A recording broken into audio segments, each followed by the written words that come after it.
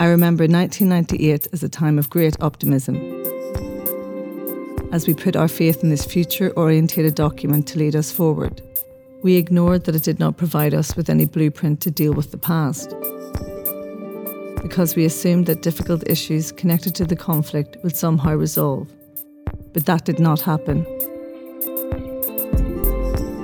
You're listening to Preserve and Protect, Contemporary Issues in Irish Cultural Heritage, a podcast series from the Royal Irish Academy, funded by the Heritage Council.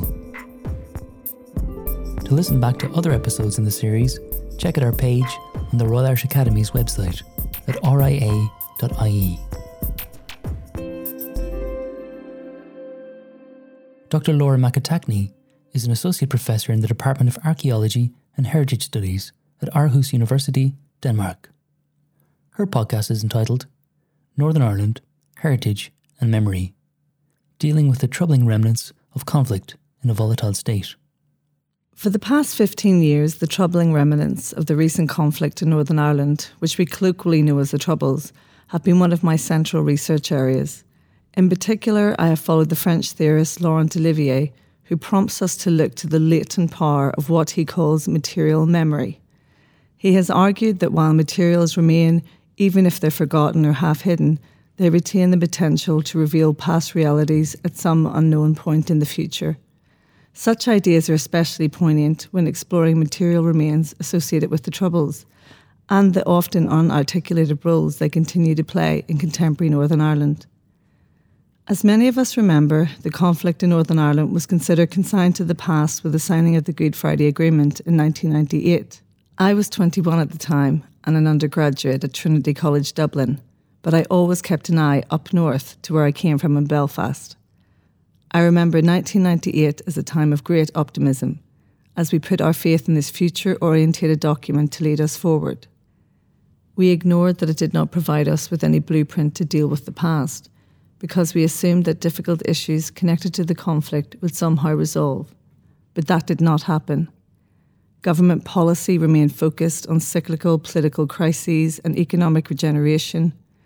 Heritage organisations remained apprehensive of tackling chronologies of the conflict. Disputes continued regarding how we defined victim and/or perpetrator, and against this backdrop, increasingly divergent and partial histories became constructed within the two communities. Being a contemporary archaeologist, post-conflict Northern Ireland has in many ways provided rich pickings for thinking through how troubling remnants not only present the past, but potentially shape the future in both straightforward and in unforeseen ways. One of the key issues that emerged at the start of the peace process was the meaning and treatment of physical remnants of the conflict that persisted in varying degrees across the province. From ephemera to monumental structures, remnants of the Troubles continued to manifest the presence and threat of violence as they uncomfortably coexisted with the peace process and its narratives of transition, reconciliation and normalisation.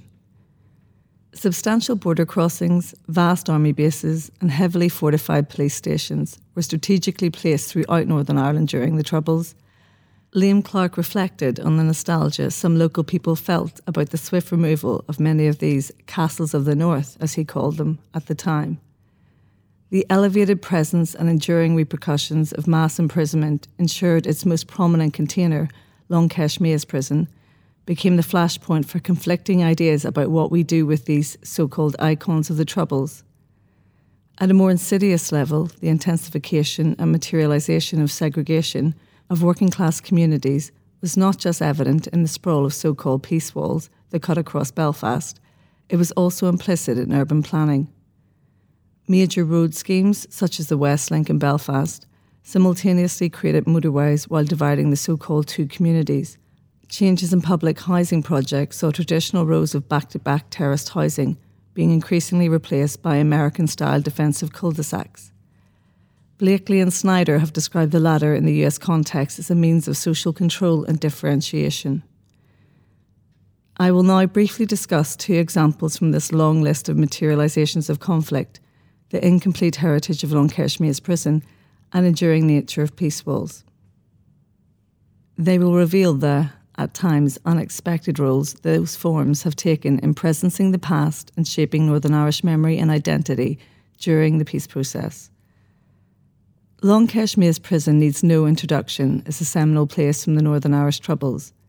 It was associated with some of the most public and controversial events of the conflict, including mass internment, the burning of the camp by Republican prisoners, the escalation of protests climaxing with the 1980 and 1981 hunger strikes, the prison break of 1983, and the prominent role prison leaders played in negotiating ceasefires leading to the Good Friday Agreement. It is a site that we feel we all know due to the media profile of its H-blocks, but few people have had physical access to the site without being assigned the status of prisoner, visitor, or employee. Long Kashmir's was categorised as a high-security site when it opened to hold internees in 1971, and even after its closure as a functional prison in 2000 and creeping demolition ever since, it remains largely inaccessible to the wider public. Despite this lack of access to the site, Long Kashmir's has been an integral part of Northern Irish society. Alongside the social and political repercussions of mass imprisonments, depictions of the prison, its interiors and many of its inmates have acted as visual backdrops for working class communities in the form of monumental wall murals and memorials. What I have called the distributed self at the prison, in the form of prisoner handicrafts known as prison art and other forms of its remains and infrastructure, have been relocated in significant quantities and continue to circulate in wider society. These artefacts continue to presence Long Kashmir's in people's homes and community-run museums. As an archaeologist, it was the site itself that greatly interested me initially. This interest was focused on how the prison landscape, buildings and material world may or may not have impacted on the ability of the prisoners to effectively resist imprisonment. However, it quickly became apparent that any study of the prison had to engage with the fact that its material remains were still active agents both on the site and in wider society. They were still meaningful and effective to people who felt a connection to the site, and this meant they acted as a material critique of official attempts to bypass dealing with the past at a societal level. Today, Long Kashmir's has been radically changed. The majority of the site has been demolished with only a representative sample of buildings remaining. However, it continues to hold a seminal place in contemporary Northern Ireland due to its entangled history, extensive legacies, and potential to fulfil a role in the long post-conflict transition. At the most basic level, it is important now because it was important then. At a more nuanced level, it is significant because it retains the ability to facilitate a different form of remembering. Despite the mass demolitions at the site, the in situ material remains are associated with a diverse group of actors, and they have the potential to illustrate, illuminate, and connect to many different aspects and narratives of the conflict. A report by the Northern Ireland Strategic Investment Board in 2012 asserted that there are about 33 different narrative strands identified at Long Kashmir's. Without exploring the specificity of this number, the site evidently contains a wide range of potential narratives for a large number of individuals and groups. This means while it survives in some form, it holds the potential to facilitate remembering in ways that are meaningful and challenging to a substantial number of people. Long Kashmir's truly encompasses the complexities of the conflict, as it was by necessity a shared site. Material culture associated with Republican, loyalist and criminal prisoners, security forces and prison officers, as well as auxiliary employees, contractors and their social networks are associated with it. Despite the intentions of its enduring closure and partial demolition, Long Kashmir's continues to exist. It has not been forgotten, it has not been contained, and its meaning has continued to evolve. Peace walls are linear structures that take a variety of forms, including monumental walls, lengths of opaque or transparent fencing, roadscapes and/or facilitated liminal areas. They were first erected in the late 1960s between the Falls and Shankill roads in order to prevent violent interactions between antagonistic near neighbours. At the time, little consideration was given as to how materialising segregation, when relationships between communities were at a low point, could be reversed. Indeed, there was little to no policy for taking down peace walls until relatively recently. We often associate peace walls with their most monumental and decorative form, what Google has categorised as the historical landmark Peace Wall Belfast between the Falls and Shankill on its maps. However, peace walls are more often found in liminal areas, down alleyways and less tourist-friendly locations. They have remained important due to their effectiveness in curtailing violent conflict and their ability to slip into the background, but this does not mean they are a neutral presence. The Community Relations Council has shown that they are the only infrastructure associated with the Troubles that actually increased in length, form and scale during the peace process. Navigating these intergenerational structures is complicated. First, they are infrequently in one piece or form. Many peace walls are hybrids that have been added to over time, extending into space both vertically and horizontally. Second, most have doorways or openings, official or unofficial, at various points that allow movement across them. However, they do not affect everyone who experiences them equally. One has to come from the communities who live alongside peace walls to know what the rules are to abide by or defy. This ambiguity means that although walls may have gateways, people who live alongside them do not often cross them. Due to their longevity, generations have grown up with their presence and with what Brian E. Reid has called a psychology of spatial confinement. Third, while peace walls were intended to prevent violence, for the majority of the time they act to prohibit more normative interactions that one would expect between neighbours. This in turn has inhibited the development of knowledge, understanding and empathy between the two communities, particularly as they have tried to make sense of their experiences of conflict as the society has striven for reconciliation and rapprochement post-Good Friday Agreement. At an experiential level, peace walls literally visually block the experiences of similarly disadvantaged and conflict-torn communities from each other. They ensure that there is a disconnect between those who were most adversely affected by the Troubles, albeit on opposite sides of the wall.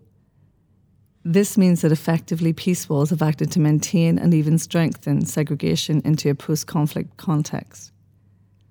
Lastly, a major repercussion of living long-term beside peace walls is the physical and psychological homogeneity it engenders within those communities. Materially ghettoised communities ensure that self-curated and one-sided projections of their experiences of the conflict, which are most frequently found in wall murals and community memorials, remain uncritiqued as they materialise on or alongside these walls.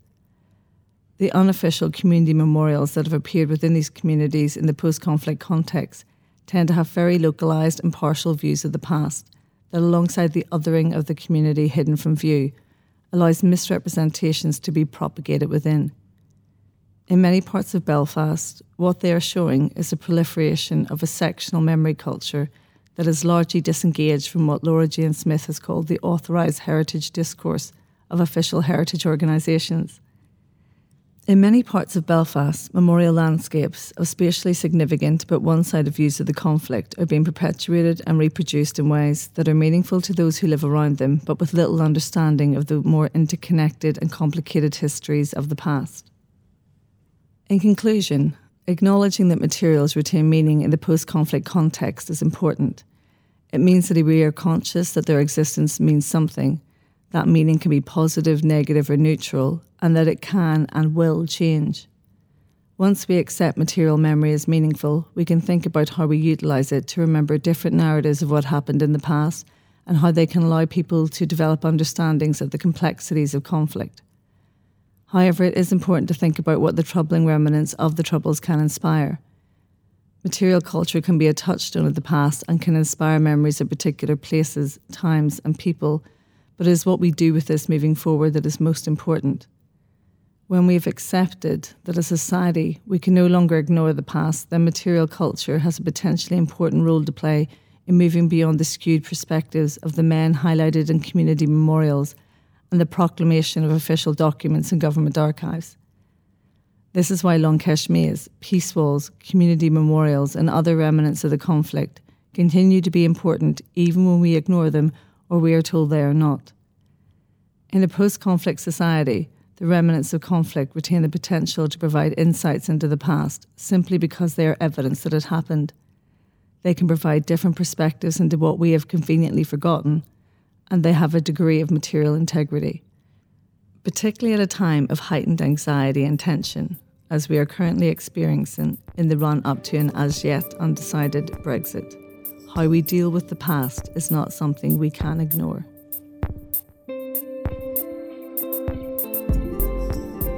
Thanks for listening to Preserve and Protect, Contemporary Issues in Irish Cultural Heritage, a podcast series from the Royal Irish Academy, funded by the Heritage Council.